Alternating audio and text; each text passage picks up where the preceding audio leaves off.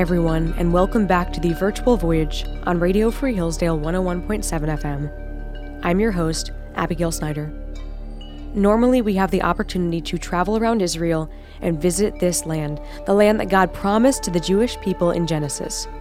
Today, we're going to take a pause from touring, and that's because I need every single Virtual Voyager, every single one of you, to be aware of the horrific reality the nation of Israel is facing right now as they are in a war. Just a few days ago, the terrorist group Hamas launched a vicious surprise attack on Israel on a Jewish holiday. It's disgusting, sickening, and heartbreaking. Hamas is engaged in pure evil, trying to obliterate the nation of Israel, God's nation, from this earth. But they will ultimately fail. God will protect his people. But as this war happens in Israel, we have a responsibility to educate ourselves and educate others as to what is happening. Understand that on this episode, we will confront evil. No one likes to think about evil. No one wants to stare evil down. But we give evil power when we don't confront it. So that's why we're going to talk about the disgusting things Hamas terrorists are doing to God's people, raping women, murdering innocent children and families, taking hostages, shooting thousands upon thousands of rockets into Israel.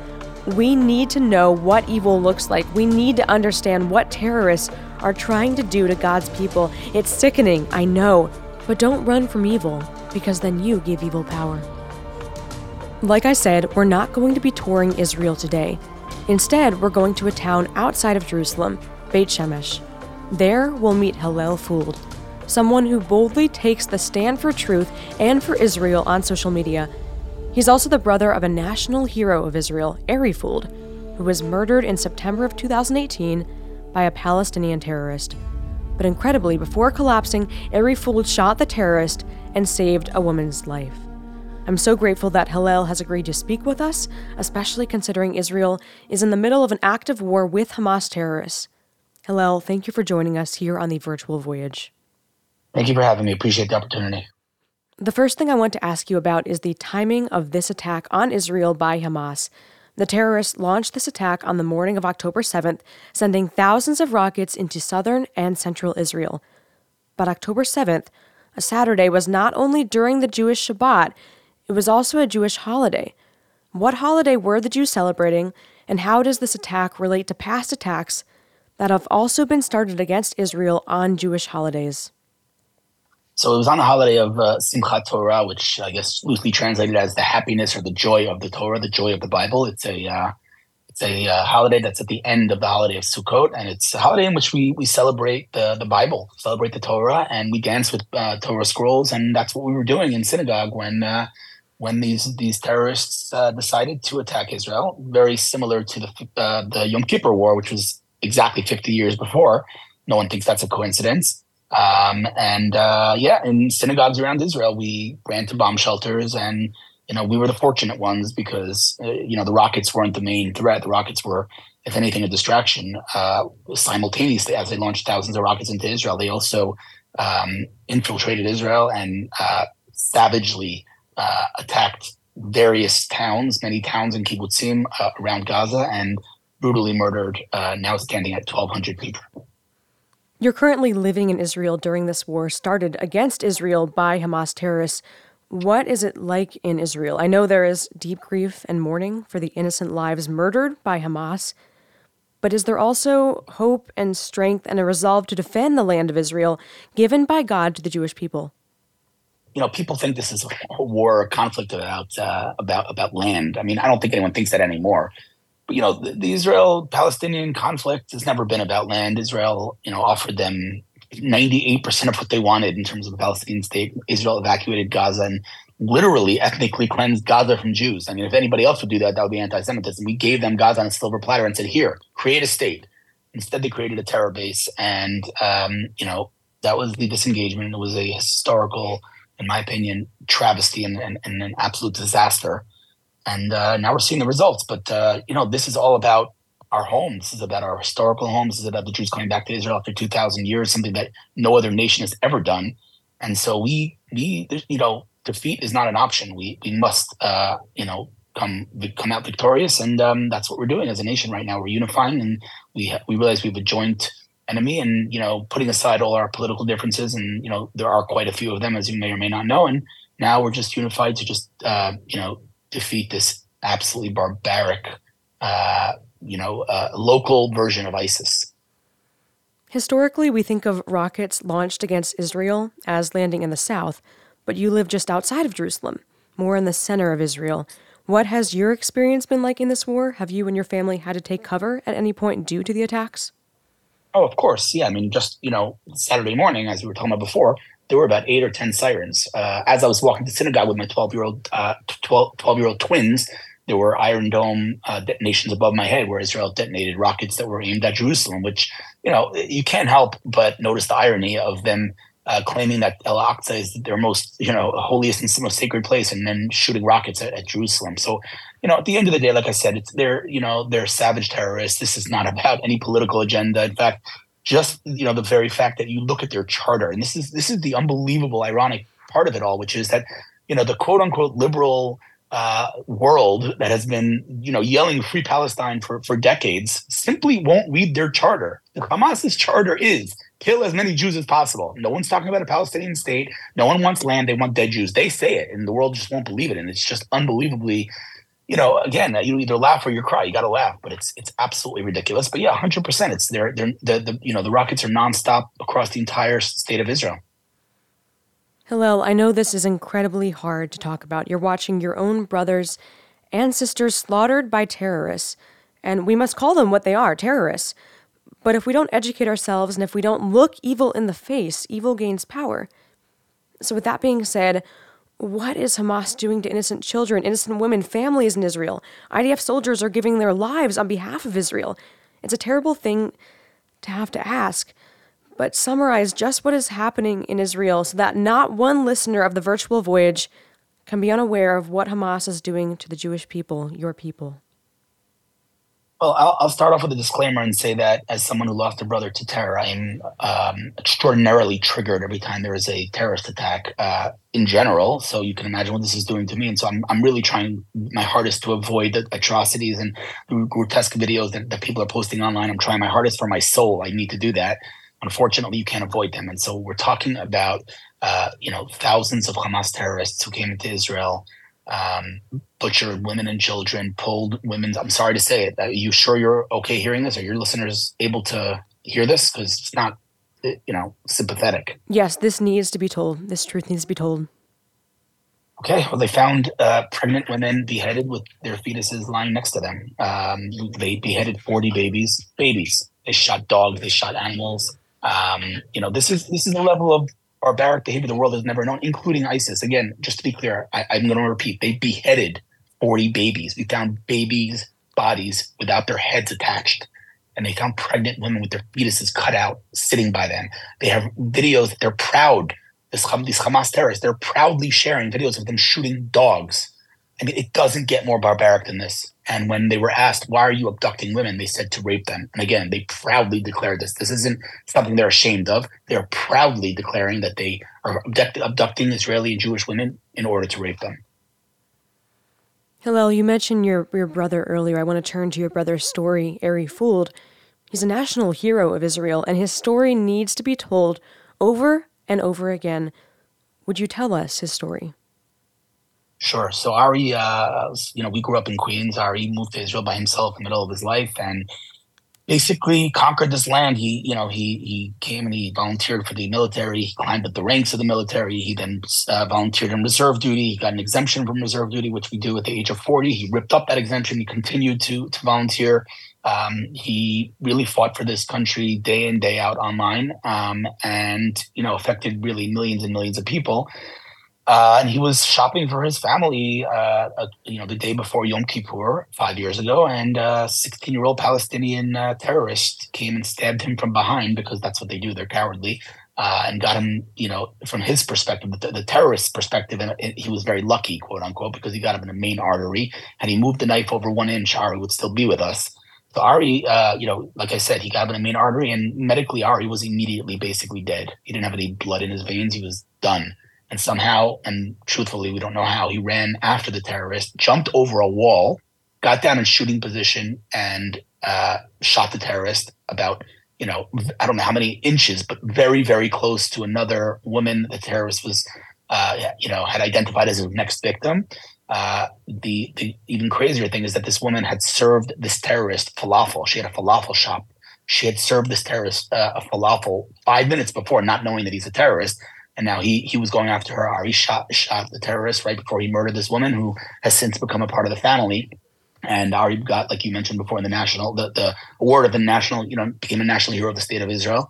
The stories, even now, 5 years later, continue to flow in of people that Ari's words impacted and how he changed lives and inspired millions. I also know that Ari loved the Israeli Defense Force soldiers, the IDF soldiers, and had a heart for them. So many courageous soldiers have sacrificed their lives during this war already, and many are still on the front lines, unsure of what the next day holds. What would Ari say to these soldiers if he were there with them? It's hard to know because he'd be in immense emotional pain, as we all are. But Ari had a burning passion for Israel and for the IDF, so he'd be in immense pain. I don't know how he would be able to cope with this, truthfully. But he'd be on the front lines, making sure they have what they need, whether it's equipment, whether it's food. There's a food truck that drives around Israel in his name, and he basically he dedicated his life to this country and to the people who protect it. So he'd be in the front lines right now, no question about it. Hillel, I know you're someone who believes that God is still working miracles today, and I fully believe that we will hear stories of God's miraculous deliverance of Israel from this horrible war. That being said, just in the past week, can you share any examples of how you've seen miracles, whether in your own life or from elsewhere in Israel? I'm sure there's hundreds of stories, but I mean, one that comes to mind is a woman named Inbal, who was the first woman to be the security officer of a kibbutz ever. And that was obviously something that she and her family were very proud of, and totally supernaturally. And I don't mean that as an exaggeration. Somehow, I don't know how, before this attack even began on Saturday morning, somehow she knew what was coming. I don't know how. And, it sounds crazy, but somehow she knew something was happening. And so she got basically all of the security forces of the kibbutz together, and she told the men to stand guard, and they stood guard, and all the terrorists that came just a few minutes later were eliminated by these men that this woman had set up, and she saved the entire kibbutz. And that was one of the only kibbutzim that didn't have casualties as a result of Hamas's attack. So this woman literally single-handedly saved an entire kibbutz. If that's not a miracle, then I don't know what is. On social media, you follow many wise, learned, and godly rabbis who speak truth, and you often share that truth on social media. What truths have you read just this past week that we can use for encouragement during this disturbing and heartbreaking time? I mean, I'm a pretty practical type of Jew. I mean, I don't understand Kabbalah, and I don't really understand any of this stuff. And I'm not a messianic Jew. I'm just a normal, just down to earth kind of Jew. But you can't ignore, the signs. And again, you're asking about miracles and lessons. I can't explain this to you. I truly can't. But 3 days before this attack happened, on my social media, I posted something that I just was feeling in my bones. And I said, I don't know what it is, but something is about to happen. I said, look what's going on in the world between America and China, America and Russia, Ukraine and Russia, America internally, Israel internally. It's a boiling point, and something's about to happen, and Israel will be in the middle of it. I literally wrote that 3 days before the attack. And I do really truly believe, and there's no way to know or anything, but I truly do believe that we are at we're approaching messianic times. There's tons of literature in Jewish scripture about the days before the Mashiach Messiah comes. Talks about a tremendous war. It talks about cruelty. It talks about a backwards world, an immoral world. Things that we're seeing today pretty clearly. And so I do really hope and believe that Mashiach Messiah is around the corner, and we will all be redeemed. And again, it sounds a little bit like I'm some kind of like messianic Jew. I'm really not. You could go, read. I'm a tech blogger. I'm just a normal guy, but there's too many signs pointing to the fact that Mashiach is around the corner. And so I really do believe that. As far as rabbis that I follow and things, it's difficult. No one really has any words to say. How do you react? How do you respond to this level of grotesque atrocities? There's nobody that can, really, I'd say, comfort the nation at this point. There really at least until we win this war. But there's rabbis that are trying their best to spread positivity, and at the end of the day, it's a difficult thing to say what I'm about to say, but it could always have been worse. It's like I said, there's nothing worse than I can imagine. But reality is, like I just told you, this one example of the kibbutz and many, many other examples of lives that were saved. And that's the important thing, to try to spread any positivity that we can find, because people need hope. And I'm doing my best to spread positivity on social media, but it's probably the most important thing that we can do right now is encourage the nation. Right now, Jews are flooding back into Israel. The number one Google search when you type in flights to is then Israel. What does it say about the Jewish people that they're coming back here to defend their homeland? It says that we understand that as a people, again, despite all the pain that we're experiencing right now, at the end of the day, how we react and how we respond to this, this crisis and this horrible tragedy is in our hands. And that cannot be stressed enough. Throughout history, we were not, our reaction and or our lack thereof didn't depend on us. We couldn't do anything in the Holocaust. We couldn't do anything in the Inquisition. We couldn't do anything in the pogroms. We couldn't do it. We were at the mercy of the government in which, the country in which we resided. And at the end of the day, we know what happened. So right now we're home and we can define how we react to our savage enemies. And so I think Jews are starting to realize that around the world, even despite what's going on in Israel right now, people realize this is their home and they need to get on a plane and they need to come here and help the state of Israel. I'm horrified to see the anti-Semitism that is continuing around the world. While many nations have been supportive of Israel in this war, some nations have not. And it's incredibly discouraging to see those protests and people kicking Jews in the streets. What does that mean to you when you see your fellow brothers and sisters around the world being treated like this? On the one hand, obviously, it's painful to see. On the other hand, it comes to no one as a surprise. This is Jewish history. This is what we've been through. This is what we continue to be through and go through. And anybody that thinks that as a Jew they're safe anywhere else in the world is not paying attention. They're not opening history books. History repeats itself over and over and over again, and it's repeating itself right now. And if till a week ago, people would utter those absolutely hypocritical and ludicrous words, "Free Palestine," maybe I could give them the benefit of the doubt that they truly somehow believe the narrative of Palestinians. They were told they don't know better, fine.